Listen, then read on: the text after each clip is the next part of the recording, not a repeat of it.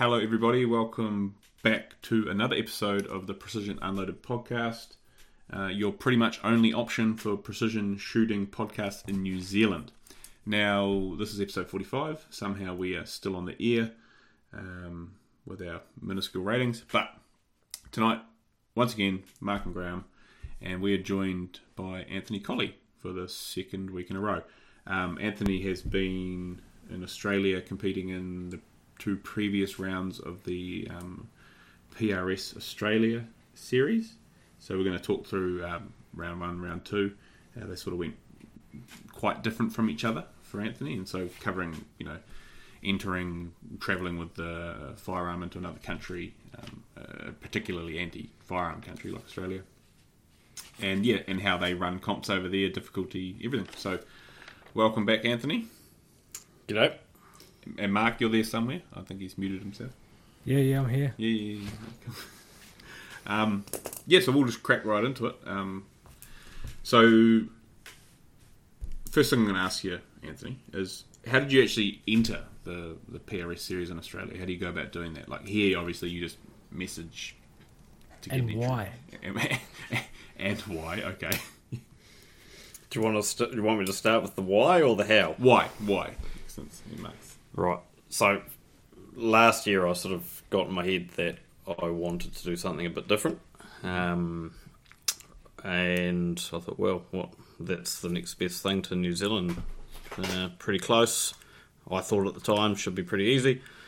And looked like pretty good series, so I thought, bugger it, we'll just give it a go. And, I'm sort of going forward, I want to do a bit more overseas, sort of in the US and stuff like that. And it's basically, I needed a measuring stick to see how we compare to the rest of the shooting world, So I thought, that's close to home, give it a go. I watched a bit of their stuff online, and to be fair, it didn't look amazing, because they're restricted by the ranges they can use and that type of thing. But they've got to work with what they've got with their strict firearms laws, and where they can and can't shoot. So they sort of, a little bit of it. I thought, geez, that's a bit weird. But then after being there and shot it, I thought, no, it's actually all right. So that's sort of the why. I'm just wanting to broaden my horizons a bit. So it's a large place, right? Lots of open space. So they just can't go. Australia's large. They just can't go in the middle of nowhere and shoot. No. Anthony? No. Is that what you're saying? Nope. No. They cannot. Yeah.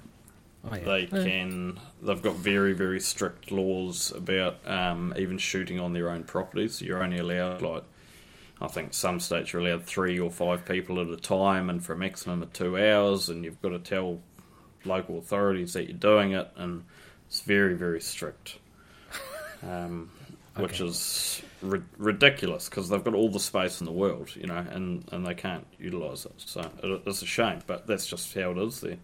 Yeah. Okay. Right. So how'd you go about getting a spot, essentially? Right, so on the PRS Australian website, all the matches are listed there, and they send you out a notification if you're on the Facebook thing that a date and time that entries are going to open for a certain match. So basically, you have to be online at that time, and it's all done through the website. It's like purchasing something online from eBay or whatever. You click on it and you select what you want. You select the class you want, and you go through and you enter your card details. And you hit buy now, and basically you get a confirmation email back saying congratulations, you've purchased your ticket for said match, and you're in. So it's effectively just buying a ticket is what they call it for the match. Okay, so is it expensive in comparison? Yes. Yeah. What's the average cost of a match? 280 Australian. It's about 300 New Zealand dollars-ish. Yep. Yeah, it's pretty, but it's a 2-day match too, with an hour's work in Australia, with Friday sight-in also. So there's 2.5 days of range, correct? Yes. Okay, so it's not that bad then, is it? It's a bit of dosh, but okay. So you just enter a ticket, and did it ask where you were from or anything? Because it asks. Yeah, it asks for a lot of details. Your name, your address, your firearms license number for that state, which is... I always just put in all my New Zealand details, obviously, and it seems to go through fine. There's nothing that says, an invalid firearms license number, because that would be a bit awkward. Yeah. So, yeah, everything like that's fine. You just, ask for your name, address, firearms license number, what gun you're shooting, and stuff like that, and it's fine. Cool. Oh, funnily enough, I'm actually playing around with the idea with a bit of help from Jeff about doing an online sale for tickets also. So when you buy your ticket, you'll pay for it then. Saves me chasing up guys for like 2 months, and then them pulling out at the last second. Anyway, so it's I'm looking at doing something similar. Whether I'll go ahead with it's another story. But so in its format now, so there's several competitions. Has it been a recent thing that they've sort of got this organised over there with the PRS series? I think they had their first series in 2019, I believe. Okay. Was it 18 or 19? But and then COVID stuffed it for a couple of years. So really, they've only had one full series. Yeah. Last year they had one match total, and this year they're having a proper full series again. So it's pretty new. Really, this is only the second full series for them. Yep, and Tasmania is obviously a new comp added in, for example. The Sydney one just been was a brand new match as well. The Tasmania one coming up is brand new match. I'm not sure how many were in the other series, but this one is looking to be seven matches plus the finale, I think. So all 2 days. Yep, all 2 days. I believe being for a 2-day thing is a requirement for PRS rules, something along those lines. So there, just to fact check, 2017 was their first exhibition match. 2018 was the first series, which was 4 matches, and then 2019 was 6. And then obviously the coup happened, and everyone lost their jobs, and got a cold. And then 2022 is their first proper big one, so it's pretty cool. So it looks like they've been doing I was pretty close to being right. So I was a year out. Very good. Close. Very good. Very close. They seem to have things. I wouldn't call it fact checking, Anthony. It's just being picky. Anyhow, so now the next thing is going to be you want to get your rifle to Australia. So do you have to get just permission on the Australian side or the New Zealand side? How does that work? Both. So this was harder than expected, and it was hard for everyone, like the match directors over there and me, because none of us knew the requirements, because I was their first international competitor they've had come over. And I'm sure lots of people in New Zealand take their guns, like people do it all the time for F-class and trap shooting and shotgun stuff. But I didn't really know who to contact. No one I knew who to contact, so we're sort of just making it up as we went. Found what we needed online. We thought we did, and turns out there's very, very, very strict time frames about when you have to have something applied for. And so the first match that I went over to was in Victoria, and when you looking on the application form, it says 28 days, you have to have this filed before 28 days, of your trip. And part of the requirement is getting an invitation from the club where you're going to shoot, and that proved quite hard to get, and they weren't sure, aware of how urgent it was. So by the time I'd filed the application, it was about 26 days, I think, before my trip, and that turned out to be what tripped us up. Yeah. So it's 3 different forms, basically an import permit to get your firearm and ammunition into Australia, and then basically a permit for myself to be able to shoot on those designated days. So everything, you're only allowed to have the firearm there on the days that you have to have your flights pre-booked, and everything. That all has to be on the permit. So basically, the whole trip has to be organised and paid for, and you need an entry and an invitation from the club before you apply for your permits. So you have to really be lined up. And unfortunately, that match only sort of opened for 5 to 6 weeks before the entries before the actual match. So we really only had 10 days to get everything in order. And everyone was, well, including myself, was just a little bit casual about it. And even though, we got paperwork in, everything appeared to be fine. They emailed me back about 10 days before and said, no, we need one more form and a couple more bits of identification. So I thought, great, I'll get that through and then it should be no problem. So I got that back to them and they said, great, thank you. And so hadn't heard from them about 3-4 days out. So I gave them, this is the Victorian Police. I gave them a call and said, hey, what's the story? Have you received everything? And they said, yeah, everything looks good. We're just waiting for Chief Commissioner approval to be able to send it, signed off and send it back to you. I said, okay, when is that likely to be? Today, tomorrow, next day? I'm going in 3 days' time. I need it by the Wednesday night because we're leaving home at 4 o'clock Thursday morning and I need to know if I'm taking my firearm or not. And they said, well, we can't tell you, ring us on Wednesday. So I thought, shit, this is cutting it fine. So rang them back on Wednesday and they said, no, everything's still there, we're just still waiting for approval. We cannot confirm whether that'll be today or not. So at about then I decided that, well, I can't take my rifle, obviously, because I've got no permit. And it turned out it was there on the Friday morning. Once I was in Australia, it landed on my emails. So it was 2 days late effectively, but we were 2 days late applying for it.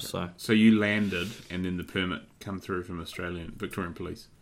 On the when I woke up there Friday morning, it was there. Oh, so bugger. Okay. Came through the Thursday night. I flew to Australia on the Thursday. Yeah. And it must have got sent out in an email overnight and woke up to find it there on Friday morning, so that made me super happy. Yeah. So, obviously this isn't going to do your mental headspace any good going into the comp, but the more pressing issue is you don't have a firearm. So how did you go about sorting a replacement rifle? So we'd obviously on the Wednesday after the phone call with them, well, that's it, because I can't obviously can't take mine. So I emailed Rusty, who's the organiser of the PRS Australian series, and said, hey, this is the situation. I've got two options. Either I don't come, or hopefully someone can find me a loaner rifle. And he said, no, just get on the plane. Someone will have a rifle for you. Oh, wow. I said, okay, we'll just do that. So I unbolted the scope off my gun, threw it in my carry-on, took all my normal gear that I'd normally use, tripod, bags, everything, scope, just no rifle, no ammo, no clue what I was going to be shooting, jumped on the plane and off we went. Yeah. So, yeah, by the time Thursday night came over there, we had three options. I had a probably quite nicely set up 308 and a Whiskey 3 Timney trigger. It was 700 action, I think. Bartlett barrel. Probably would have gone pretty good. There was a brand new Tikka 6.5 Creed RPR. TACO 1. Yeah, TACO 1. TACO 1, not RPR. Thank you. That's a Ruger. Yeah, jeez. Yeah. Shows how up to play I am with the other one. Yeah, TACO 1. Yeah. Beautiful. Looks beautiful like the RPR. It does. It's just And way more. And then a friend of the fellow I was staying with, he gave him a call. Alex, who I was staying with, he gave Phil a call and said, hey, do you have a rifle? We've got our New Zealand friend and he doesn't have a rifle. He's up Shit Creek. And he said, yeah, no, I've got an AI 6.5 Creedmoor that you can use. Was it an AT, was it? It was an AT, yeah. Cool. Yeah. And so that's the one. They all turned up at the range, and I thought, well, we've got factory ammo. All we had was factory ammo. The shop who was sponsoring that match, Gun Sport Trading, had a heap of Hornady Precision Hunter 143 ELDX. So that's lucky, isn't it? It is like, well, they had, I'll tell you what, there's another topic, but the Australian stocks of everything are unbelievable compared to here. There's just ammo and projectiles everywhere. But anyway, another story. And they reckon they were short. They were like, oh, we can't get anything. You know, oh, Jesus, how much? What do you need? There's everything here. And so they had, like 500 or 600 rounds of this at the shop. So we sort of called in on the way and said, well, you'll grab 200 of that. And they said, oh, yeah, someone's already taken 200 for you up to the range. So here's another 200 anyway. And just in case they've lost it or something, you know. So we thought, hopefully one of these guns shoots this ammo all right. And basically timing for the sighting on the Friday was, you know, you're not allowed to sit there for hours and just rattle off rounds. You know, they sort of, you shoot what you have to do, and because the range was quite small, they sort of clear you out and get the next lot of people in. So the first one I started with was the AI, and put the scope on it, rough bore sight, because all you've got is 100 metre paper or a little gong at 500 metres to check your data on. So roughly bore sighted it, shot a couple of groups, was probably shooting about an inch, and I thought, oh, that's probably alright, you know. And then they sort of cleared me out, and I came back in about an hour later, shot it again at 500, and sort of got some. By then the gong was stripped of paint, like it was tiny as well, and you had no idea. Well, not tiny, it was like a small IPSC. It was 200mm wide IPSC, probably 250 high, I suppose. So I knew I was hitting the gong, I couldn't see where, and that's all you're allowed to shoot at. So I thought, oh yeah, got some data, got a good zero, shoots okay, don't really have time to try all three guns, I'll just go with that. So I thought, yep, this is it, you know. Didn't feel too bad, but light. Trigger was a little bit weird. Just the feel of the gun was way different, obviously, but I thought, you know, shooting MOA probably be fine. So we left it at that, and that was Friday done, and at that point I was feeling pretty good about what was happening. I thought, yeah, this will be alright, you know. And yeah, and that's about it for that. And so that's not bad. Like you say, minute of angle. Did you get velocities, or you just pull it out your ass? No, I just put in 27 something for the 500, and I trued it up a bit, and I thought, oh yeah, I've got something else to watch, and they're like, oh yeah, it looks like it's hitting centre, but you couldn't actually tell. Yeah. I sort of aimed at the top and aimed at the bottom, and if I aimed at the top, I'd still hit it. If I aimed at the bottom, I sort of wouldn't, and if you go somewhere in the middle, I was hitting it, so I was like, oh, I'll just pull a little bit more out of it, you know. Mm-hmm. And as long as I'm within, I was like, as long as I'm within a couple of tenths, I'll be fine, you know. Yeah. And yeah, so I was happy at that point. Thought, well, it's not ideal, but I've got to make the best of it because I'm here, and so we're into it. So one thing I'll say, like, which I imagine was something to get used to, because you don't shoot a heap of different platforms. Like, me and Mark are silly, and we always muck around with heaps of rifles, right? And it's part and parcel of being a B-grade influencer. But the thumbhole stock can be something that takes getting used to. It's a different style. You're not really maybe intended to rest your thumb on the side like we traditionally do now.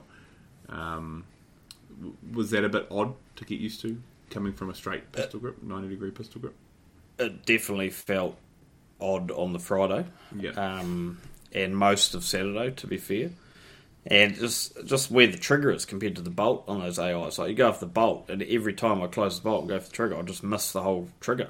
Yeah. You know, because it's in a different spot. So I was like, okay, that's all right. Well, I'll get used to it. You know, I just need 50, 60 rounds down. I fired about 30 odd on Friday with it. And I would like to do more, but as I said, the sort of small range. The Buchan range was very, very, like the whole range width was probably only 30 metres, 35 metres. Oh, okay, wow, yep.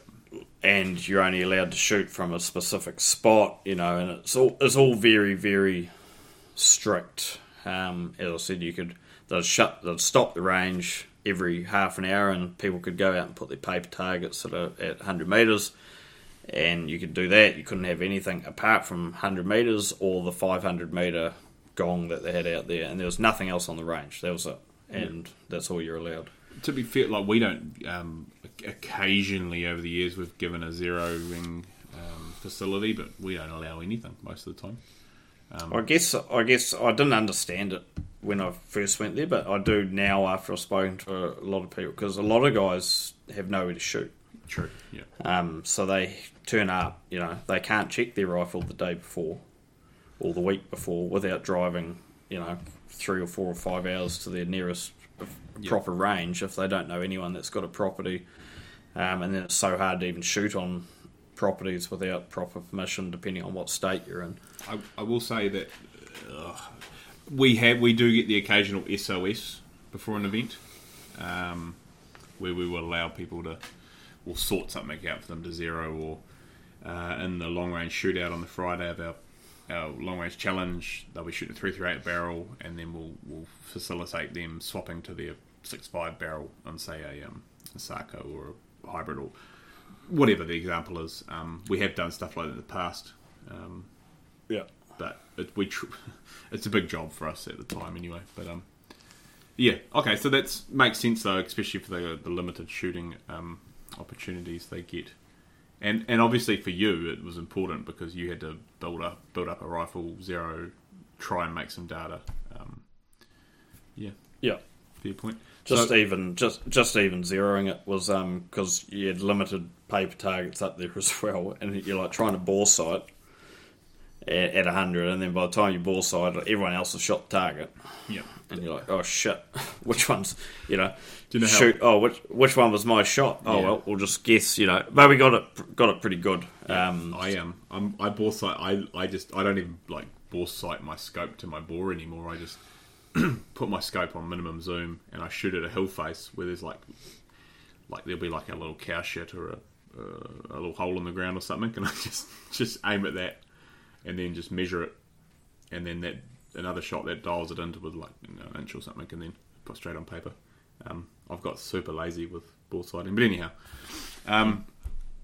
You don't know how lucky you are, because if you went and shot at anything you weren't supposed to over there, that'd be your weekend done before it even started. Of course, this is private ranges. So, okay. No, that'll be Graham over in Australia next year. Yeah, gone. You're out, mate. Sorry, gone. Nah. Oh, but I was just a cow shit over there on the hills. There's no cows. It was a wombat. Oh, fuck. Okay, so now obviously the majority of the North Island matches are field through TLRS and GPRE, so quite a bit different style. We're starting to see some of the PRS style here, but it's in its own sort of form. What was the style in Australia? Like props, shooting positions, target sizes, etc.? Right, so you get given part of your Friday over there is you turn up, there's basically nothing on the range, and apart from your paper target and your 500 metre target, and then they give you your matchbook at the end of sighting. And so it's the first time, apart from looking at some of the stuff online, that I'd actually seen a whole match's worth of stages. And I was reading it and I was saying, okay, these times are quite quick, and obviously it's all positional off barricades and stuff like that, and a bit of prone. And reading through it, the target sizes, I was saying, shit, these all seem pretty small, for that distance. And nothing was set up on the range on the Friday, and then we come back on the Saturday morning, and everything was set up, and targets were out, and was standing there looking at the props. I was saying, oh yeah, these all look pretty good. And I was staring down the range, and I was like, wow, those targets are little. There was, I was saying, wow, we're going to have to, shoot these positional with that time.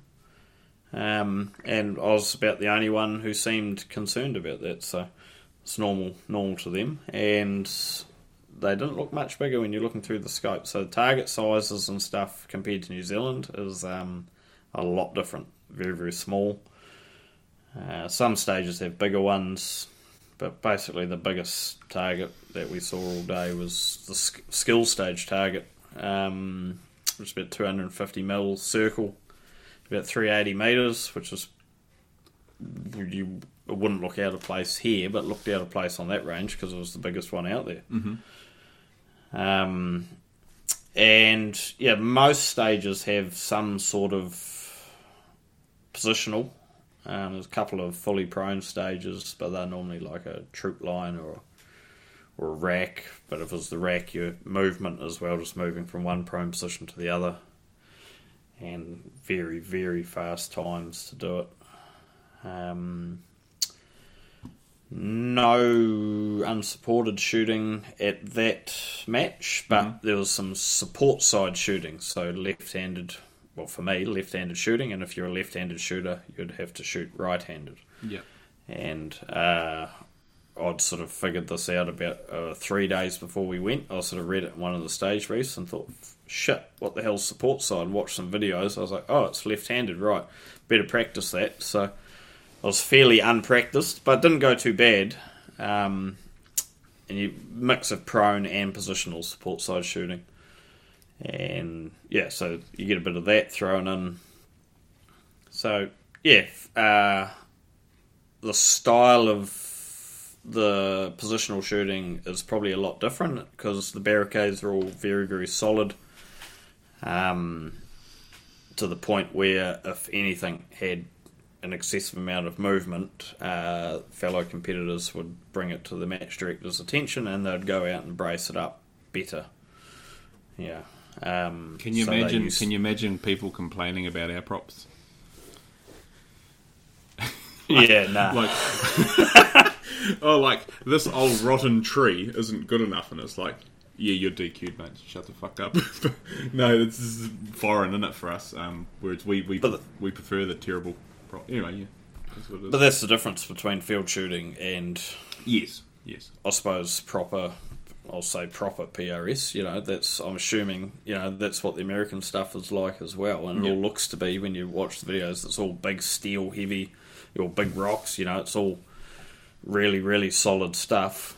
The Australian stuff was sort of no different, although all sort of makeshift, so they had to bring it in, set it up, and then quarter of the way through the day, clear it all out, set up the new stuff, because the firing line was so small, we could only have three stations set up at once. Oh, I see. That's how they got around the short firing line. Yep.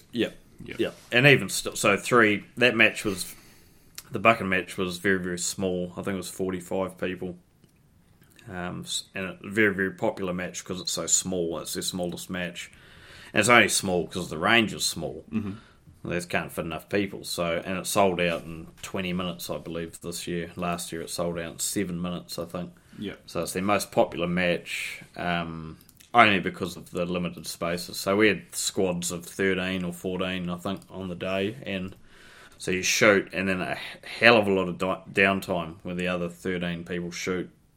And then you do sort of 2 stages. They'll set up 2 stages. You do 2 stages and then rotate, and then after 6 stages you stop while they tear the range down and rebuild it, and then go again. So I think we ended up doing 8 or 9 stages.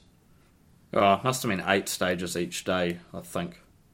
Can't remember, 16 stages total.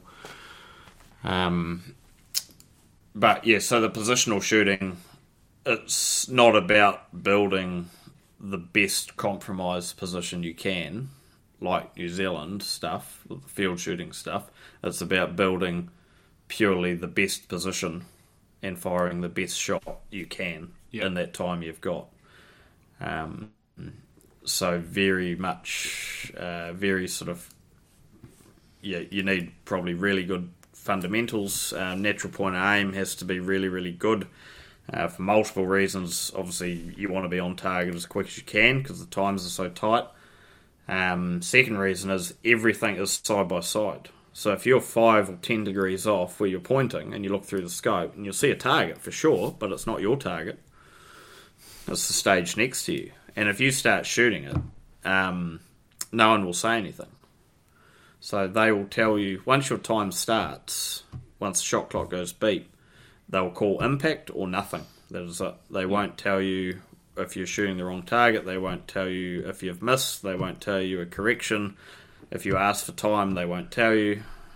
You just keep shooting until the buzzer goes beep again, and then you stop. So you mentioned earlier off air that they don't have numbers on targets, or they didn't at these events? No, none of the targets are identified at all. Are they at least different shapes? Some. Yeah. Yeah, some. They're either a square or a circle or a mini IPSC. Is that a PRS rule, or is that just purely they don't do them at these Australian events? Don't know. I do not know. Sheer laziness. Everything was sort of, I suppose you'd say, in your lane. Yeah. So looking straight down in front of your props, that's what you were shooting. So you didn't have big angle changes and stuff like that. Your targets might only be 5 metres left and right of each other. Okay. But when you're under time and you're trying to get through it, and because everything's a circle. Every lane's got circle targets, square targets, and little IPSCs. And so you jump on your barricade and you look through the scope and you're like, oh yeah, little circle, that looks about right, bang, bang, bang. No one's saying anything. You're like, oh shit, that's not my target. Yeah. So it caught me a few times. I think I shot the wrong target maybe 3 times for the weekend. Wicked. So that, and the other thing is obviously flat square ranges. All the targets are elevated, like a metre off the ground. So if you miss, you really can't see where you're missing, because by the time the bullet hits the ground, it's another 100 metres past. Easy. Yeah. And there's little berms down the range. So normally by the time it hits the ground, it's behind another berm anyway. So you really can't tell if you're missing high or low or left or right. You just know you've missed. Yeah. The only ones you could tell was the very back of the range, the 500 metre ones, because that's got a big berm. And so if you're like a troop line, for example, I think the first time I knew I was in trouble with that gun I was using was our... might have even been our first stage, which was, I'll look in the book, I've got the book in front of me. I don't know what stage we started on actually. It was a troop line, and it had little mini IPSCs, and 5 of them, and beside them they had a little circle target, and the little circle targets were about 1 MOA. Yeah. And a couple of them I think were sub MOA. Quite little, starting at about 300 metres out to 500 metres, and you had to drop to prone, had 90 seconds to put 1 shot on each, all the way out, which I was thinking, this is good, this is easy. And fired the first shot, the IPSC, no worries. Fired the first shot, little target, nothing. I was like, right, I'm in the shit. Dialed for the second target, hit the IPSC, went to shoot little one, nothing. Fuck, righto. Third, and this series continued all the way to the end. Shot the last IPSC, went to the little target, shot, and this was hard up against the big berm, and I was like, oh shit, it's quite high. Low. Went low, and I was like, oh, that's about 0.2 low, and thought, shit, well, that was my last shot for the stage, so too bad, I'll just true that data up off that. So I ended up having to pull about 80 feet per second out of it to get that 0.2 up. And then the second stage we had was, that we shot, was a Know Your Limits rack, which was also prone. And I was just rubbing my hands together thinking, shit, yeah, now we're on. Like 2 prone stages this is the only 2 prone stages for the whole match, and we get to start on them back to back. And so hitting the big target, which fine, and you're moving position every shot, sort of from one side of the barrel to the other. and shot second target fine, third target's getting down there in size now, and missed that. And I thought, oh, damn. I think that went low, right, I hold top of target and hit it, that was great. Then moved to so there's 5 targets on the rack, and you just had to double tap them. Or got to the 4th target, couldn't hit it, swapped the other side, couldn't hit it. Went back to the other side, had to stay on the same target, couldn't hit it. Back to the other side, yeah, couldn't hit it again. I was like, right, we're in a bit of trouble with this gun. And that target was probably sub MOA or about MOA for the 4th to last. And that's when I realised it was going to be a long weekend. When I'd basically got 50% of the score on the first 2 stages. Which were prone. Prone, yeah. And looking across the range, and I was like, right, there's some of these little MOA-sized targets on every stage, and all the other stages were positional. So, right then I was like, felt a little bit undergunned, I suppose. I was like, right, this isn't up to scratch for this match. And I think for the whole match we probably had 15 targets or so, 13 or 15 that were about 1 MOA or a little bit under. Yeah. So it's basically, that was straight off the bat, there was 15 shots that I wasn't going to hit with that gun. And yeah, so not great. And the rest of it was, then we got into the positional stuff, and man, what a wake-up call. The speed in which that you have to move to, and watching the top shooters shoot, next level. Definitely a big step up from what we're doing in New Zealand time-wise, in target size. How they could be so fast and hold on those little targets was, at that match, I was like, I don't know how they're doing it, It's a bit of an eye-opener there.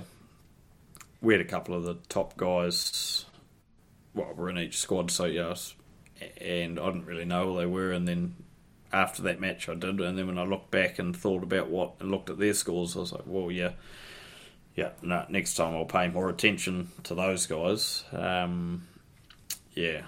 Just the speed. And skill stage 2 is at every Australian match, and basically at every PRS match they have skill stage 2, and I'm assuming most people won't know what it is, because I had no idea what it was. Basically, you've got a 4-position barricade, 2 positions kneeling, 2 positions standing, and a 250mm target at about 380 metres, and it's pretty well standard across. It's exactly the same at every match, and that's the one they use as a tiebreak. It's a time stage, so the idea is to get 8 hits from 8 shots as fast as you can. And so I dropped 2, I think, on it. 2, and I did it in 70 something seconds. And I was shaking around. The gun was shaking. I was breaking shots that were still on target, but they're pretty close to the edge, and that's sort of the accuracy of the gun, just sort of pushing them off. And I thought I was going quick, and then when I was looking at the times for literally everyone else, I was like, oh dear, I'm about 20 seconds off the pace. And those guys are getting 8 hits and doing it in 50 seconds, 48 seconds, and I'm in the 70s and dropped 2 shots. So yep. And I thought I was going fast, but when you're used to New Zealand stuff where you're firing 8 shots in sort of 2 minutes most of the time, or more, you get used to that pace, because you don't need to go faster, right? Well, there's no point, because the skill stage, so for those who, again, we don't really run it, even our official PRS matches haven't run it yet. You're timed also, as you said, and that's a tiebreaker. And do you think it makes people go fast to try and get that tiebreaker and see how cool they are, or would you be better off for most guys just to go slow and get 8 clean hits in a minute 30, or try go fast and potentially drop one? I think everyone does. Definitely the top sort of guys do try and do it at a reasonable clip. They don't go hell for leather and miss as fast as they can, but they're definitely doing it quickly. because most, from what I gather, at that match, there was 2 people tied. It was ended up second and third was tied on the same points, and it came down to the skill stage 2. Yeah. At Sydney match, second and third also, which was me and another fella called Guy. We were on the same points, and it came down to the time on skill stage 2. Yeah. So it is a good metric for splitting. Yeah. Positions right the way down, I guess. Yeah, because their scoring is 1.1 hit. Yeah. Across the board, so it doesn't matter, Oh, so you are likely to get a tie somewhere. Yeah. So instead of having a hit at 300 meters is worth the same at 600 meters, regardless of complexity. Okay. Yep. Yeah, I'm with you. Yeah. Okay. Yeah, because we since recently you and I and Mark and Wes did some training on a skill stage 2 replica, and yeah, if I went as sort of fast as I couldn't reliably clear it. Yes. I'd drop one or something, or maybe 2.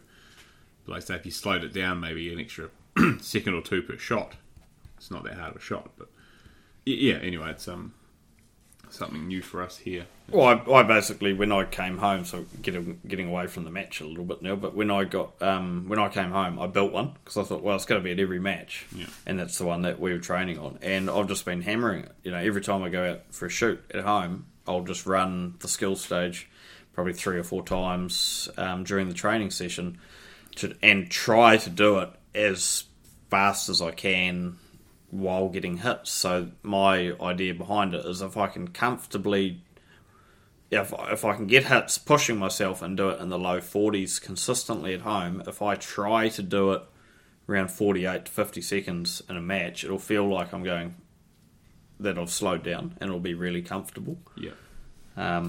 And so, I sort of push myself at home, and if I do get a miss or so when I'm practicing, I thought, that was too fast, or was it just a shitty trigger press, or was I just shaking around and shit like that? So, but I've been trying to work on, and it's quite good to being good practice just doing that to speed up everything else. So then, because you do need to shoot a lot faster over there than here, because there was some stages that were, most 2-minute stages are all 12 shots.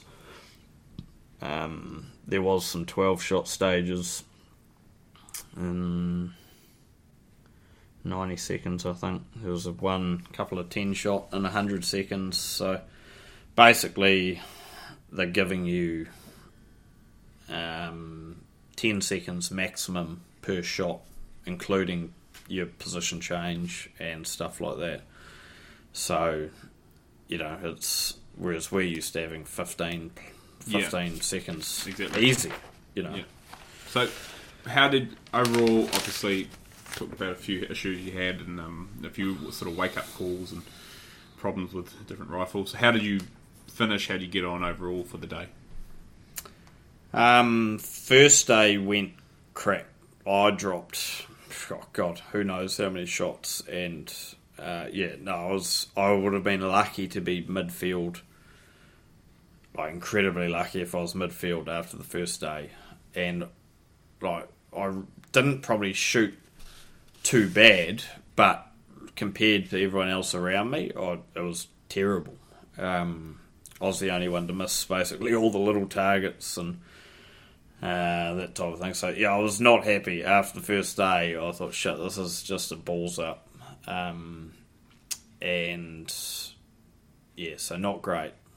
And then second day went a little bit better. There was sort of some longer, higher round count stages, some tripod stuff, a bit more movement, some sort of more sort of angled props and stuff like that. And I was more comfortable, and I'd got used to the gun, and we didn't have any of the little targets. Everything was bigger targets on the second day. Still small, but not, like 2 MOA or less type thing, but not, there was no little 1 MOA ones on the second, bar a couple, I think.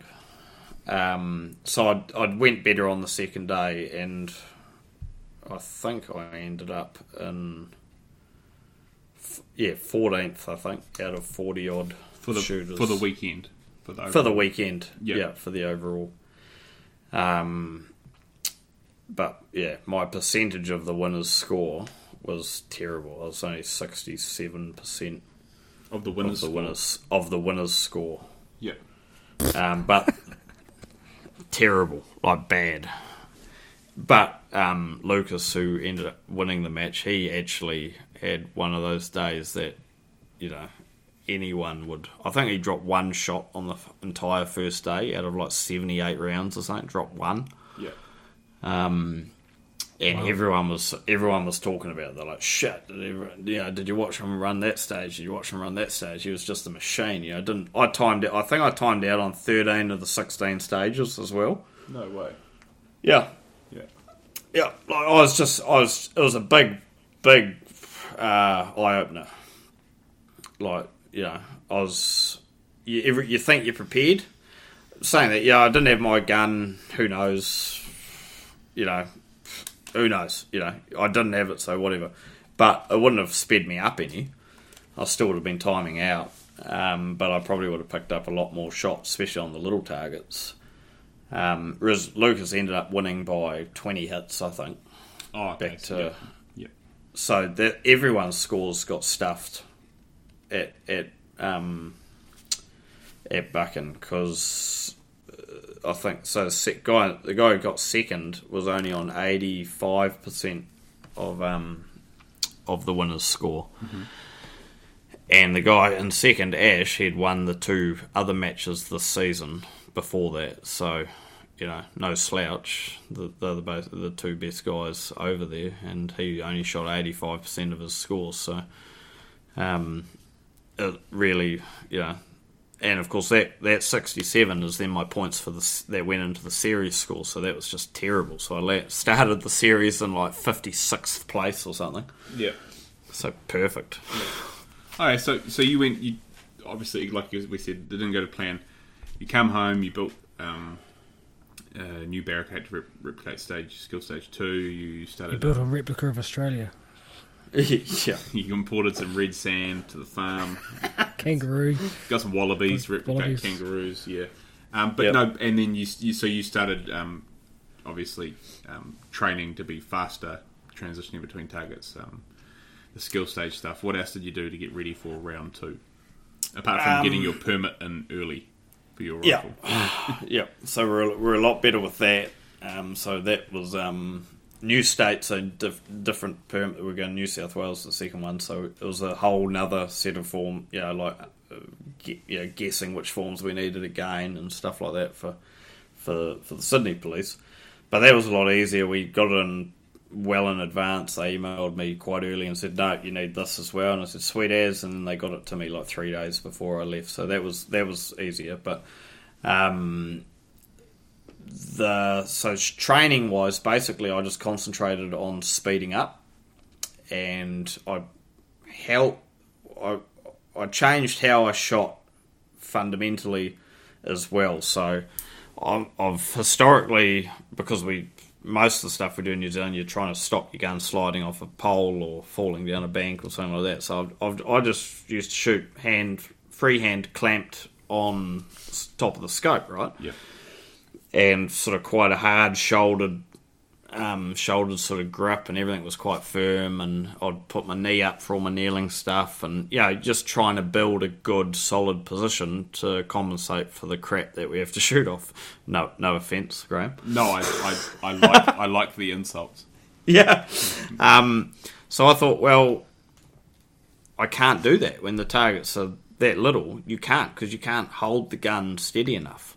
So I just did a bit of practice on paper at 100 metres, just practicing different positions, how I held the gun, just basically how I shouldered it, where my freehand sat, shouldering pressure, grip pressure, different bags and different positions, everything.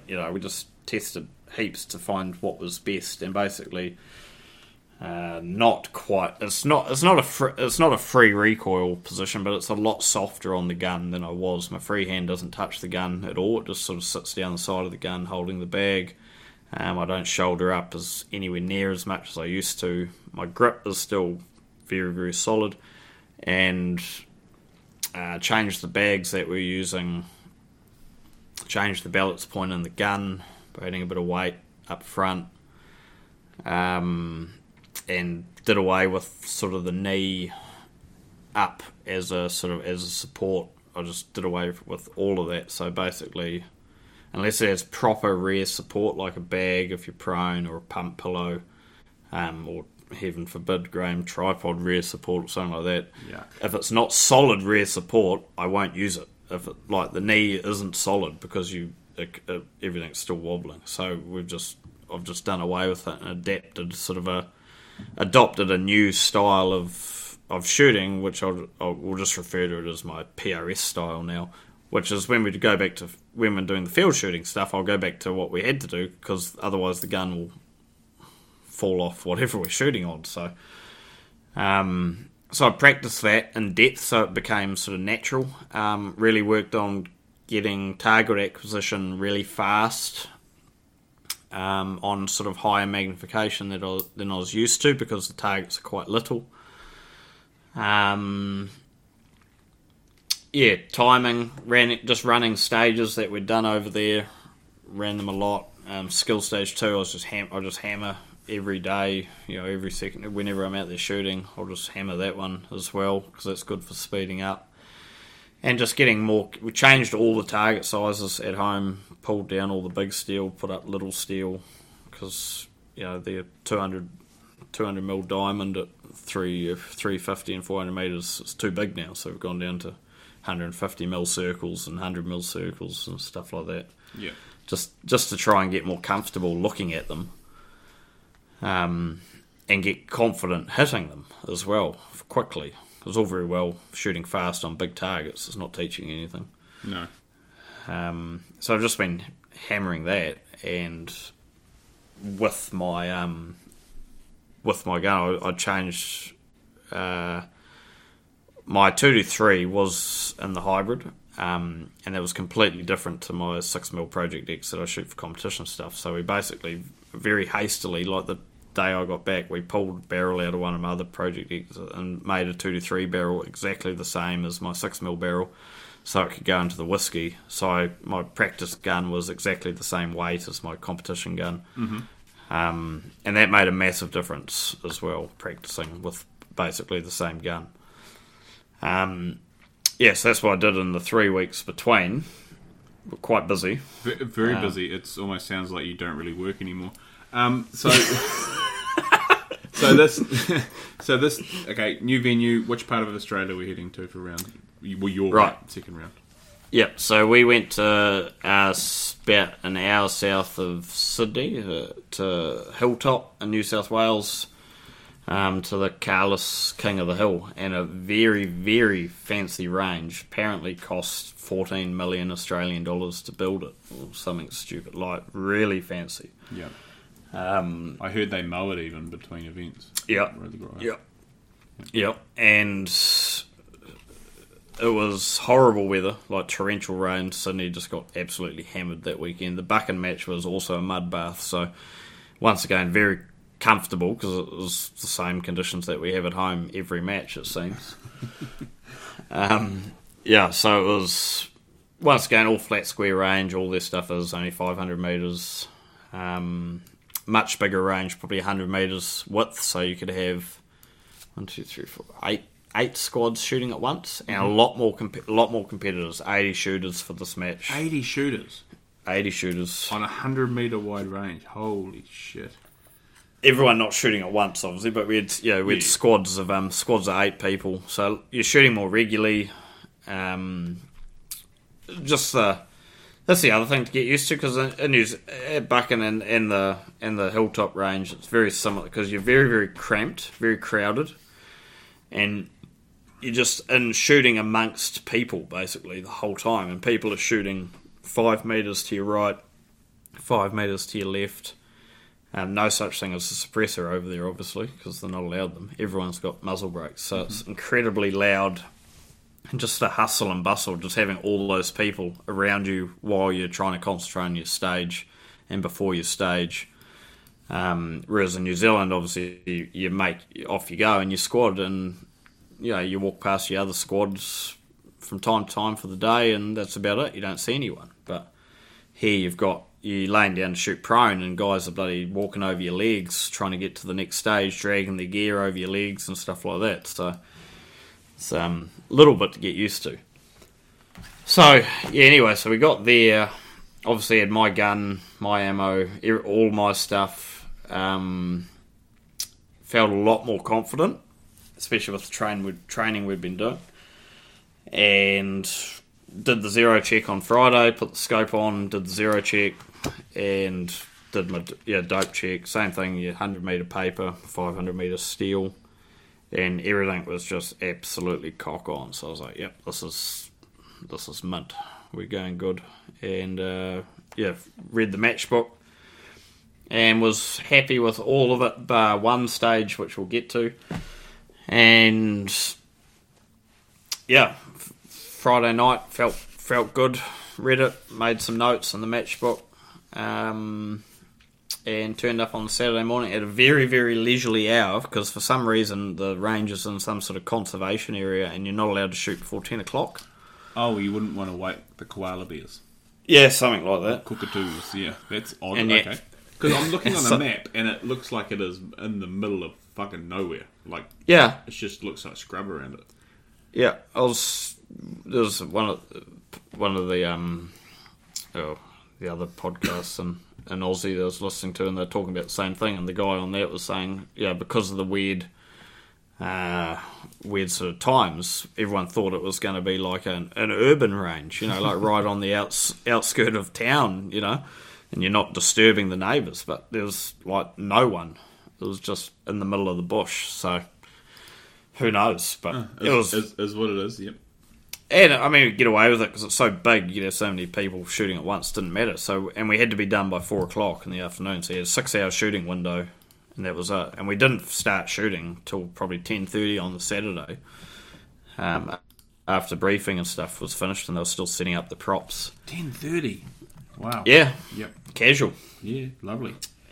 And so, by then I was sort of anxious to get going, and we didn't know where we were starting and that type of thing. And our squad, we turned out we were starting on our very first stage, and I was top of the list, so I was very first shooter. We're starting on skill stage 2. Oh, perfect. I thought, here we go. I've been hammering this day in, day out. This is good. Clean plates.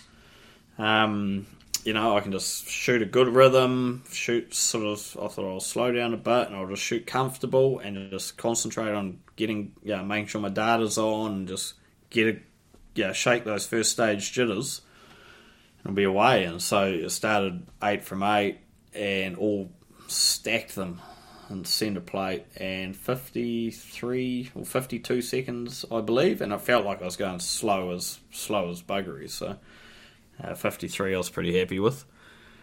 And in my squad was Lucas, the winner of the last match, one of the top Australian guys, so I thought, well, this is good. I'm going to watch him closely, and this is pretty good to benchmark myself off and see how he goes for the day. And he basically, unfortunately, he was shooting after me every stage. He was the next one down on the list, so... but quite good to watch how I'd do a stage and then how he'd do a stage. And we're very, very, very, very close through the whole first day. I think at the end of the day, I was 1 shot ahead of him. I'd dropped 9 or 10 shots for the day out of 70 odd, I believe. Were you snitching? And it was... Nah. No. I was just quietly just going about my work. Who am I after the performance at Buchan to be sledging anyone? you just. I get deported. No. I thought I'll just quiet. I just really wanted to focus on what I was doing and just try and make the most of that match with my gear and with the learnings we'd done. I thought I would take it very, very seriously. Keep to myself, just read the stage briefs 20 times, have a good plan, eliminate those stupid stuff-ups that sort of creep in from time to time, and just see how good we can go, and so that's what I was concentrating on. And I didn't really watch too many people apart from Lucas when he was shooting. I was watching him like a hawk. And yeah, so I think I was clean the first 3 stages possibly. Can't remember. There's a couple of real fast stages which I got through with a little bit of time to spare, so I felt really comfortable. Gun was going good. Weather was fucking terrible. Was the wind? I seen in the clip there was a lot of rain, but what was the wind like? Not too bad. I think the most I had out at 500 metres was about 0.8. Oh, okay, nothing major.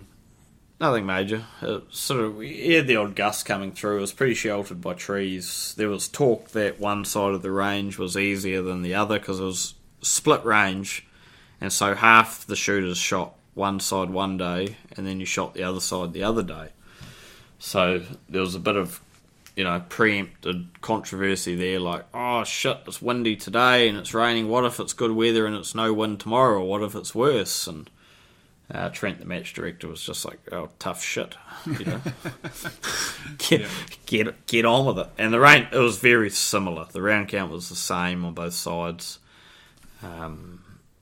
So there was nothing really to whinge about. But it turns out the other side of the range was actually harder by default, because normally on the Saturday night everyone meets up. You have a dinner, so your entry fee pays for a dinner at each match at the local, wherever they're doing the prize giving and shit like that. So everyone goes there on the Saturday night, you have a dinner, talk about the day, and they normally read out top 15 or the top 10 scores for the day. But they obviously didn't at this one because the size of the range shot so differently. Like guys on our range, So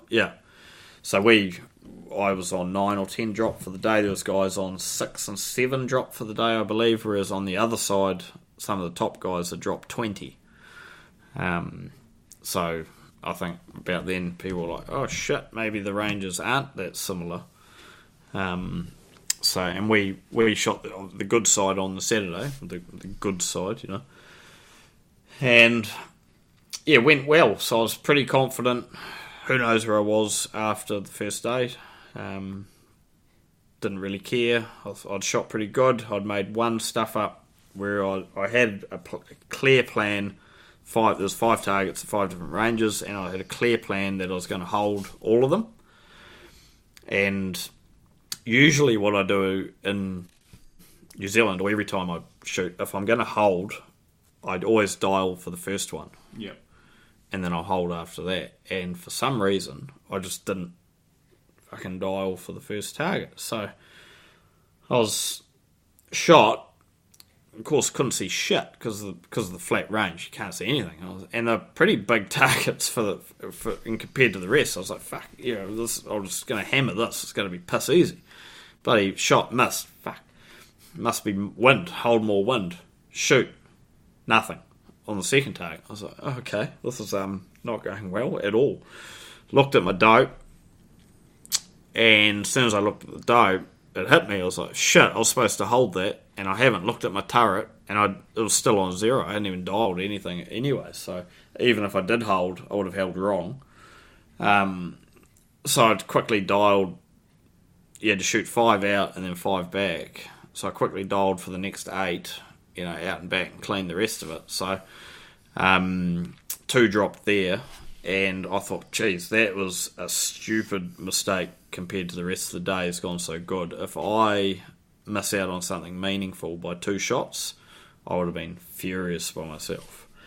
So I was sort of thinking about that, and I was like, no, just get it out of your head. It's fine. The rest of the day's gone bloody good. Only a handful of targets missed. So, yeah, felt pretty good at Saturday night at the dinner, having a good yarn to everyone. Everyone had gone, pretty good as well. And I thought, oh, yeah, sweet. We'll just, next day, new day, start again. So the first stage on the Sunday, was a cinder block wall, 5 positions, two near far target off each position, and the first target was 300 metres and it was 90 mils, I believe. So small. Yeah, fuck yeah. Very small. And the second target was 120 mils at 500. So also very small. And I didn't think too much of it. I was thought, this is okay, you know, because we've been shooting little stuff, and it was 10 shots, 90 seconds, 5 different positions. But you couldn't use any gear at all. The cinder block wall, and they had sort of a sack filled with some sand, which didn't actually feel too bad when you held it. When you chucked your gun on it, it wasn't great at all. And I only ended up with 4 out of 10. I think I only fired 7 shots because it was just so hard to hold on those little targets. And with that shitty sandbag, it was basically impossible to hold on the target anyway. Well, I found it was. And so all my confidence from the first day was just right there, obliterated. I thought, damn it, you know. Yeah. If I was doing well, now I'm not. I'm doing shit, you know. I've dropped 6 shots on the first stage of the day, and we've got another 7 stages to shoot. So that sort of dragged me down a lot, and the second stage didn't go particularly well either, probably because of my mental state. Can't even think what it was now, but it doesn't matter. It didn't go very well. And then it picked up considerably towards the end, and all in the back of my mind the whole day was I knew that the last stage of the day was going to be a fully unsupported sling stage. Yeah, boy. No. So I was just thinking the whole time, I was thinking, man, I need as many hits as I can because I'm going to get 0 on that stage. Like, I'd talked myself into getting 0, and on the first day I'd walked across just to have a look at that stage to see how other people are going. We had a bit of downtime, and Ash, who was the eventual winner of the match, who had won 2 other matches this season before the Buchan match that I went to. So basically, and he won the I don't know. He wins a lot. I thought, he's shooting. Shit, I'll watch him. This will be good. This will give us a good benchmark of what unsupported shooting in Australia is like. So watched him get 1 on that stage. Oh, 1. 1. Yep. And so I thought, we're screwed. Like, that's it. There's no hope for the rest of us. If he's getting 1, like, I'm definitely getting 0. Like, that's it. I was just like, sweet as 0. I am happy. That's fine. I'm happy with that. So I'll just get as many points as I can for the rest of the day. So that I was feeling pressure of that. Every shot I was dropping, I was like, damn it, this is 1 more I have to try and get on the unsupported stage, which is impossible. So I had a pretty good run for the rest of the day. Didn't drop too many others after the first 2 stages were balls up. Didn't make any more mental mistakes about not dialing or stuff like that. It was just purely bad wind calls or just running out of time. I think I timed out on 1, or just shitty, you know, just a bit shaky. And then got to the last stage, which was the unsupported. And I was just thinking, nah, 0. If I get 0, I'm happy, you know. And everyone's saying, he uses sling, and I was like, I don't know how to use it, so there's no point. So I'm just going to shoot, and if I hit 1, I hit 1. It's perfect. So what the stage consisted of was a 395 mil, or basically 400 mil plate at 500 meters, and a 350. What stage is this? Yep, there we go. And a 350 mil target at 350 meters. And so easy there. Easy $100. Yeah, probably for you. So what you had to do was fire. It was 10-shot stage in 2 minutes. So you had to fire 3 rounds unsupported prone at the 500 meter target, and then 3 shots unsupported sitting at the near target, and then 4 shots unsupported standing at the near target. Had to do it in that order. Or the equipment to be used was sling or a pump pillow, but the pump pillow couldn't touch your gun in any way, and couldn't touch your support arm. So if you're prone, you couldn't put it under your forearm or anything like that. Yeah. And you couldn't put it under the stock. You could sort of have it under your chest, maybe, if it didn't touch your gun. And so basically it was just there for no reason because it didn't help at all, apart from the standing. So I hit none prone. I was very close, and some of the shots felt good, but no joy. Hit the last one sitting, I believe. Once again, other two shots felt not too bad. Very, very close. Last one hit it dead centre, which is probably more fluke than anything. And then the 4 standing, I was happy if I didn't even shoot them. I just didn't even care. I got one hit. I was happy. I was like, it's fine. And then I looked at the clock and I had like 30 seconds left, and because they're holding the shot timer in front of my face, so I was like, oh yeah, I'll fire some. First one missed by about 3 metres probably, just way off. Second one was a bit closer. Third one was a bit closer again, and then fourth one, as I was sort of closing the bolt, looked at the timer and I had 4 seconds to go, and I was like, I'll just get this shot away, and I sort of swept past it and bang, and hit it, and I was stoked, That's awesome. Well, not really, but for you. Turns out it was actually the average score for the whole match. I think someone got 5. Yeah. A couple of people got 4, and then it was 3s and 2s and 1s, and probably a third of the field got 0. Shit. But it was hard, like big heavy guns. My gun was one of the lightest ones there, and it's not light anyway. And they're little targets, especially for standing and sitting, and everything, just little. And yeah, so I was happy. So I got 2 hits there, so I was pretty happy. Finished on. When you finish on a 2 out of 10 and you're absolutely ecstatic, it's it's pretty good. So I sort of didn't really know how I'd done. The only other guy I had to to work off was Lucas. I was keeping track of his score, and I knew I'd got him by about 5 hits, so I was pretty happy with that. Didn't really know anyone else had done. I was hearing good things that people had dropped bugger all on the other side of the range, so I thought, we'll see. I thought I'd be somewhere maybe 5th or something like that. And yeah, it turns out I ended up 2nd, which was ideal. For the overall for the weekend? Yep. Wow, that's a huge improvement from 14th. Well, 14th out of 42 shooters or whatever to 2nd out of 80. Yeah, that's incredible. As well, and I was finished on 95. Where am I? Looking at 95.2% of the winner's score. So I was 6 hits behind Ash. Ash ended up winning. I was 6 hits. Yeah. I was on 119. He was on 125. Out of 152 fired, I think, for the weekend. Yep. So over your first match, because I've got your standings up here too, you just under 30% improvement of the winner's score. Yes. That's pretty awesome. Very, very good. It's just a big... I was a little bit... It just made me more angry about the first match. I was just like, damn it. Like, if I'd been... Well, the percentage was never going to be much... Well, it would have been better, but it was not just because Lucas had just smashed everyone so badly. But if I could have got up into the 70%, I would have been higher in the stand. But it doesn't matter because they only take your best 2 through there. So if I can get another one in the mid-90s, it'll bump me right up. Yeah, well, you currently 18th currently, but yeah, like you said,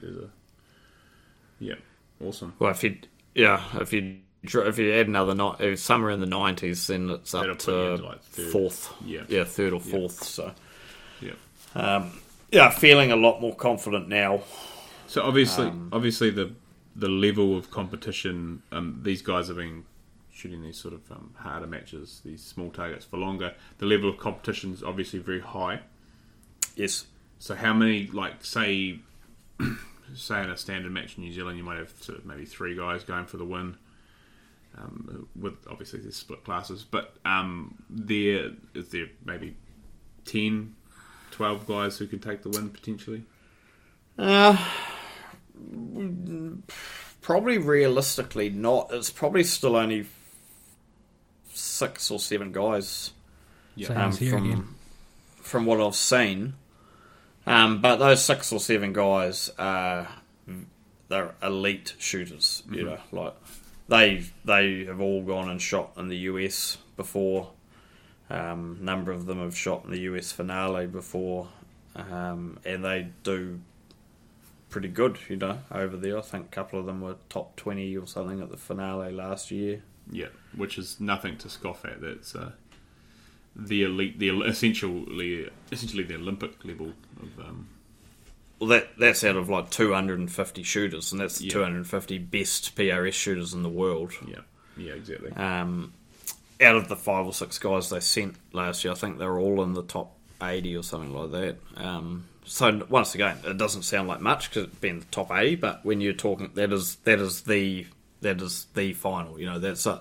That's the best. And to be fair, like in the American level, a lot of these top guys, they shoot. That's what they do. They're not working a 9 to 5.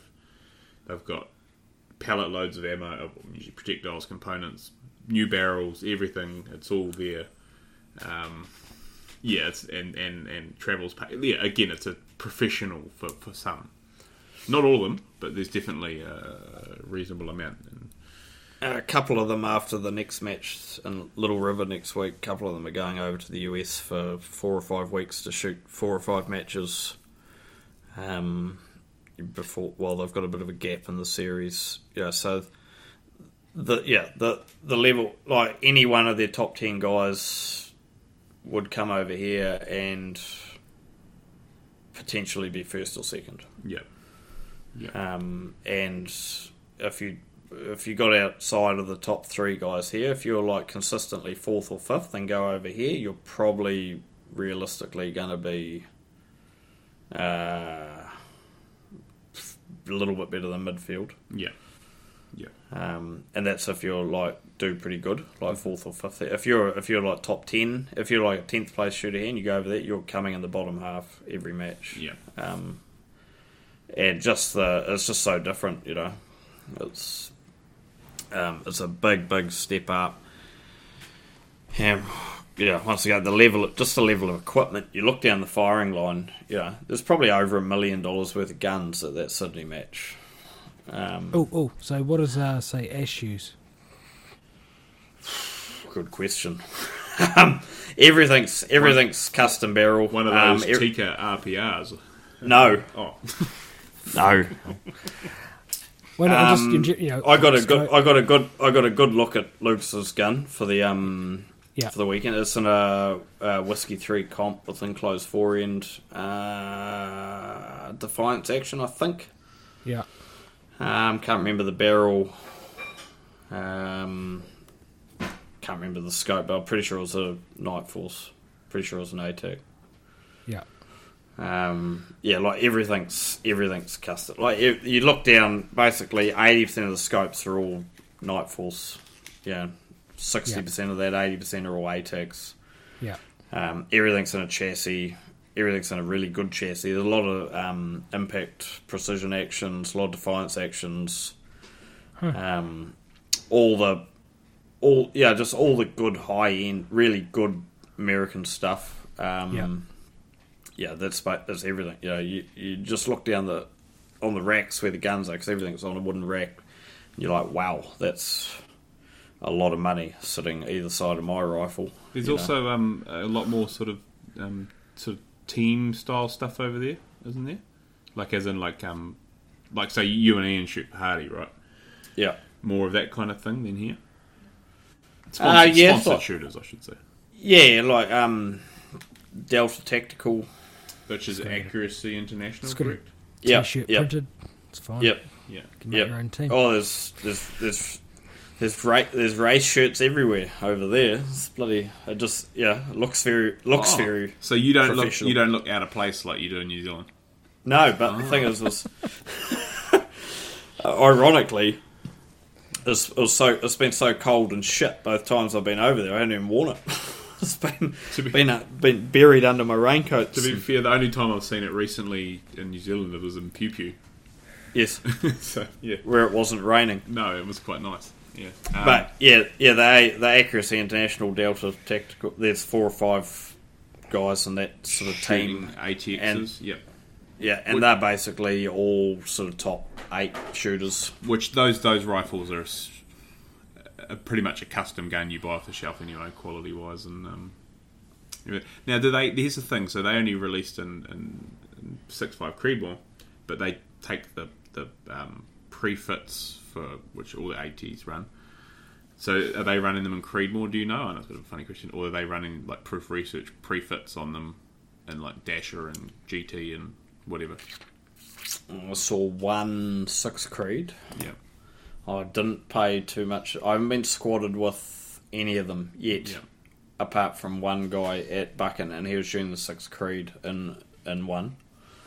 But yeah, that's all I've seen so far. But the caliber-wise, for everyone else, there's basically BR, BRA, Dasher, GT, the odd Creedmoor. Any boomers shooting 308? Yep. Oh, couple what of 308s. Fuck, jeez, we've got like 2 of them left. In anyway, It's heaps. I believe at one match, I think it was one of the ones that I think someone was shooting a 300 Win Mag. ooh, at a 500 meter match. Damn. Oh yeah, it was destroying targets left, right, and centre. Oof. I was gonna- Good shit. But it's all, they're all 20, 25 pound or heavier guns, all 6 BRA, 6 Dasher, super low recoiling, all braked, very, very low, just nothing. No, don't even move. Yeah. But that's the name of the game. Weights bolted on top of weights. It's a different lot world, of- isn't it? Yeah. A lot of foundation stocks. I've never seen one of those here, ever. Yeah, they're cool. They've got that classic look with the chassis feel and weight, I suppose. I've never seen one either, and then I was like, wow, they look good. They're and not. just look They're not classy. fucking cheap. I can tell you that much. I looked them up once. And thinking, that'd be cool to import. And then, nah, I'm not going to do that. Yeah, Ash runs one of them on his gun. I'm not sure what barrel. Runs an ATAC. I'm not sure what action either. I haven't seen it up close, but it's everything's nice gun. Don't get me wrong. There's still a couple of you still see the odd TAC A1 and Woo! that type of thing. But it's generally not in the competitive end of the field. Sorry, Mark. It's all So it's just a piss trip then. Okay, for me. You don't drink anymore. Oh, that's right. Oh yeah, Damn. that's right. Damn it. Okay, so so it sounds like they're a couple in sort of progression and matches and everything. They're a few steps ahead. So it sounds pretty awesome. So the matches, obviously you talked about there's a range booklet provided. I'm just going to put this out there. I'm not doing that. I know people will ask. I'm not giving you a range book there before, but they seem well run, professional. Like they're yes, the organisation, everything. Just looking on their website, the website's awesome. It's easy to use. Their branding for each event is they've got a wicked graphic designer, and they come up with names. Well, we plagiarise it. Yeah, Plagiarise it, Graham. So Mark Andrews, King of the Hill, Yeah. King of Mount Doom. But no, just like the images. They've obviously someone's an awesome graphic designer. The heat stroke open. I like that one. Heat stroke. We could have the cock stroke open. That'll be awesome. Yeah, I'm going to win that one. No, but Steel Apocalypse, that's cool, man. That's fucking awesome. But that all seems super professional. I understand why. No, I imagine Rusty's got something to do with it. He's has a few businesses selling stuff. So the level of organisation seems awesome, and that's the same in the matches. yes, Yep. very, very well run. Every stage has a couple of ROs. The competitors are doing basically nothing apart from shooting. Yeah. The everything right from sort of sign-in, like the sign-in at the Sydney match was you got emailed when you got your match ticket sent to you, had a QR code on it. So to sign in, they're scanning your QR code, and that's got all your details. Man. Like, really, really cool stuff. It's just easy too, because when they're trying to process that number of people in a short time, you just turn up. Oh, where's your code? Yeah, scan that. You're signed in. I have thought about taking away the paper and just running it directly off my program, as in signing in instead of people. Anyway, but nothing that flash, that's for sure. That's all the scoring and stuff's all on Practice Score. Yeah. No, the competitors aren't doing it. The ROs are doing it. You just you confirm it. They make you confirm your score at the end of each stage. They'll show it to you. You have to push approve, not them. So then it's your problem if it's wrong. It's everything's pretty well done. Obviously, the ranges are incredibly strict with what you can and can't do. There's no handling of firearms, when you're not shooting. Every stage is you start stage, mag in hand, chamber flag in. RO will tag the load and make ready. Once you're happy with the stage and remove your chamber flag, they'll keep it in their pocket. They put your chamber flag back in. Yep. Basically taking all the responsibility away from the competitor. The safety is pretty strict. So they're doing a similar thing. They're like, mag has to be out, flag has to be in before the rifle can be moved off the line. Yes. Okay, it's the same as the GPRE and TLRE stuff. That's cool. Yep. They won't put your flag in until your mag is out. Yep, and awesome. And you can't lift it up from whatever you're doing until your mag is out and flag is in. Then you can pull it away. No, that's good. Yeah. You can still, like, if you're the next shooter, because you're effectively on the firing line, if you want to jump down and just have a quick look, check your parallax and look through your scope, they're happy for you to do that as long as your chain flag's in, your mag's not in, and stuff like that. But if you're standing there waiting to shoot behind the firing line, your rifle's pointed straight up at the roof, and that's it.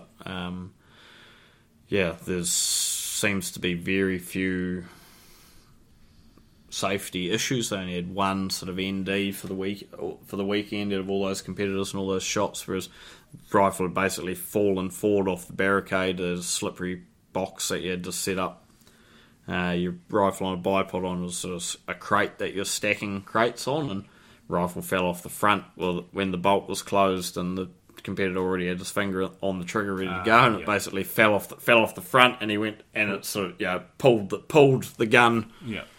Pulled the trigger as it went, and the round impacted the gravel about a metre in front of the muzzle. Mm-hmm. And pretty sure they told him to pack up. And did he get a match DQ? Pretty sure he did. Yeah, shit. Yeah, that's a hard one, because it's like a not a like a. It was fully accidental. Like not even a bit. Like it was pointing down. Not even a skied one. Really not. Well, probably still his fault, because he should have been better with his bipod, but it was right on the edge and it just fell forward. But it could have happened to anyone, Yeah. Like at the bucket match, if you had a range invasion by a kangaroo or something, you had to stop shooting immediately. Can you not shoot them? No, not on the range. Okay. Yeah. We had one hop onto the range at Sydney, but apparently it's different in that state. You don't have to stop, so everyone just kept shooting, and the kangaroo just sort of sat there in the middle of the range. They've everything's under the RO's like the actual like the overall range officer. Like if target goes down, they'll stop everything and go and fix it. Mm-hmm. And the Sydney one had strobe lights and stuff all the way down the firing line that they'd flash at you, and they allowed a PA system, speakers behind every shooting station, so the range officer's just standing there back in the office with a microphone talking to us all. Right, ceasefire now, lights would come on, you step back behind the safety line, and they'd go out and do their thing, and then carry on. So it was run very well, as you'd expect when you've got that number of competitors trying to go through that number of rounds over 2 days. It sort of has to in a space like that, confined space like that. There's plenty of opportunities for something to go wrong. Yeah. Oh, it sounds like they got their ducks in a row. That's for sure. The only sort of gun issue was not a safety one. All the guns were on the rack, and for some reason, one squad, you had 10 down each side, and one squad had picked up all their guns to move to the next station, and there was like one left on that side, and it just so happened that when old mate lifted the one gun up, the balance point of the rack, that was all that was holding it, and so the rack just toppled over onto the concrete. And someone sacrificed themselves, like literally just threw themselves on the ground underneath all these guns, and all the guns landed on them. And I think only 2 hit the concrete, which is still not great. But yeah, that was the only sort of gun-related issue. So they have racks, so when you're not shooting, your rifle's stowed in the rack? Yes. Okay, cool. Yeah. That's a good idea. Has to be in the rack, and when you get to the range, you're not allowed to. You can't just bring your rifle up, put it on the rack. Everyone has to bring it up together. You have to bring your box to the firing line, unbox, put your gun straight in the rack with chain flag, and then remove your boxes. And same with putting them back in the boxes. Everyone has to do it at once. You're told, right, box your rifles up now, go forward and do that, and you take them away. So they're pretty strict about that. You can't just be walking in and out of the car park with the rifle. It's got to be, fully boxed up, bolted out, all that thing. Yep. And it's sort of on command. When you sign in, you've got to wait for them to say, everyone, right, go get your rifles, bring them up, and unbox them, and then you get into that. So, yeah, and I mean, it's probably normal on square ranges like that. It's probably normal on square ranges in New Zealand, but I just never shoot on them, so I don't know. But yeah. Well, that sounds like you had a pretty awesome time over there, and obviously more to come. Yeah, so one thing I should ask earlier, but was there any, obviously different props and stuff, were there any standout stages for you that were really cool, you enjoyed? It's a 5-minute warning.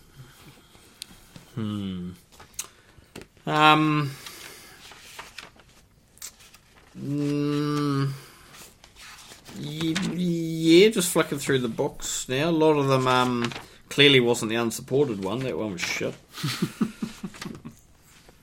I'm quite liking the ones with a lot of movement, because it's what we're used to. There's one at Sydney which is called Terranium Enclosure, which was 15 rounds in 3 minutes from 5 different positions, I think, and it was all animal silhouettes like rabbit and fox and stuff like that, different distances. That one was, and they had fake rocks, because obviously they don't have real rocks in the range, so they just had these fake polystyrene rocks and some logs that they dragged in, and that felt like, sort of like New Zealand until you were kneeling on concrete. Yeah. And the other one called Junkyard, which was same 14 rounds in 3 minutes, and I think that had 7 different positions, 2 rounds from each position, and it was just off stuff, like pipes and barrels and whatever else. And those ones, and we've had a few of them, 2 of them at Sydney, the 2 long ones, I quite like that. And then at the Buchan match, we had one where we had to shoot off a tripod through a loophole of tyres for 3 shots. Then you had to jump inside a van, shoot through the van off your tripod. So you had to set up your tripod in the van, shoot for 4 shots, I think, 3 or 4 shots. Mm-hmm. Then you had to ditch your tripod, and there was a crate there that you could use, do the same 3 or 4 shots.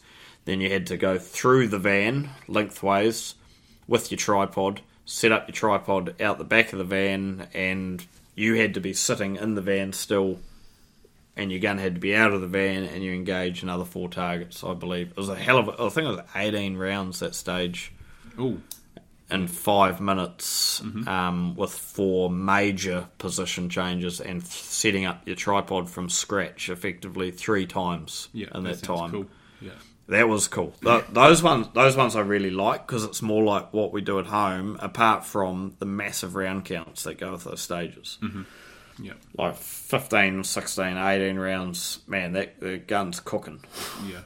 But I did see some videos of the van as a prop that looked awesome, actually. I'm just the trouble for us would be trying to convince someone to let us use their van, and the second would be trying to get a van onto a wet farm. It'd be a bloody... can't have been any worse than that. I think there was 10 people had to push it in because it was just stuck, and then they're probably still trying to get the mud out of it because everyone was just filthy, and nothing you could do about it. But those long stages, I mean, and the only reason being is that they are like some of the cool stages we have here, where you've got a lot of movement, you're moving in, you're setting up in completely different positions. The only thing that our stages don't have that is similar to there is the massive round count to go with it. Yep. Everything over there, if there's very few stages where they don't make you do a mag change. The 90-second ones, they generally don't. Any 2-minute stage normally has too many rounds that you have to do a mag change anyway, or they'll force you to do a mag change. One stage we had 2 sort of mini rooftops, and it was 12 shots, 2 minutes, and you had to do 2 rounds on a near target, and then drop your mag, go to the other rooftop, put a new mag in, do 2 rounds at a far target, drop your mag, and repeat until you'd fired 12 shots. So you're basically doing 6 mag changes as well, and 6 position changes. Yeah. 2-minute so warning. just 2 minutes for what? Mate? What's the 2-minute warning? Anyway. Mark might be going to be anyway. So Probably. that's the difference too, because that's, for me, that's like an unpractical thing, but for there it's the PRS game, isn't it? So that dropping a mag and reinserting it, dropping a mag. Yeah. Yeah. A lot of the 2-minute stages are all 12 minutes, but most of the states over there will let you have 12-round mag. So Yeah. but like New South Wales, you can only have 10-round mags, so they'll, even though it's 12-round stage, a lot of guys can fit 12 rounds in, but they'll force you to do a mag change because the New South Wales guys only have 10-round mags. So yeah, and you can't do a like out of your match saver, you can't just throw 2 in if it specifically says a mag change. Oh, okay. Yep. Yeah. So. Yeah, like that type of thing. We never do mag changes in New Zealand. Well, hardly ever, apart from some of the 22 stuff. We'd hardly ever do it in Centrefire. So that was a new skill to learn, how to do that quickly as well. And yeah, so there's plenty different that I had to practice. So once again, when I was doing I'd just throw a mag change into all my practice. I'd just be like, 3 shots, drop the mag, put a new one in, 3 shots somewhere else, or 2 shots, drop the mag, put a new one in, 2 shots from that position. And I'll just, mainly with the 22, you just go through 20 shots like that. And if you're on the 2-3, I'll just do 1 shot mag change, 1 shot mag change, 1 shot mag change, changing position at the same time. Like the positional build and break stuff we were doing the other day at your place, but throw a mag change in there as well. Yeah. And so just get you used to it. Awesome. So when's your next one? In 2 weeks? Thursday. Next Thursday I fly out. 1 week. 1 week. 1 week exactly. I'll be back to Melbourne, to Little River. 31st, Yep. So similar again. I believe this one's 60 compared to 60 shooters, I think. This range is where the finale will also be held. Slightly sort of uphill range, I believe, sort of just shooting up into a bit of a hill face. I think it's only 600 metres. Again, it's sort of big boulder field up on this hill that you're sort of shooting into, which sounds quite cool. Apparently it's quite scenic. Yeah.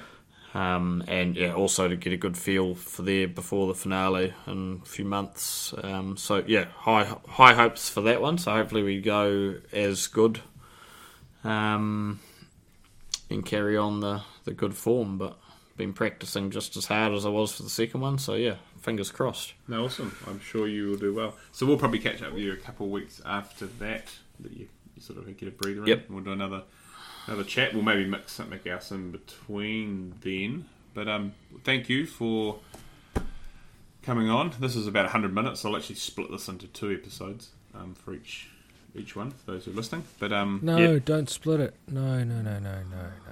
Mark, you don't even listen to our podcast.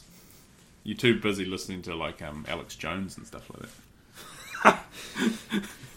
I don't even think he's been listening for half of this one. No, he's probably counting his pig tally for the year.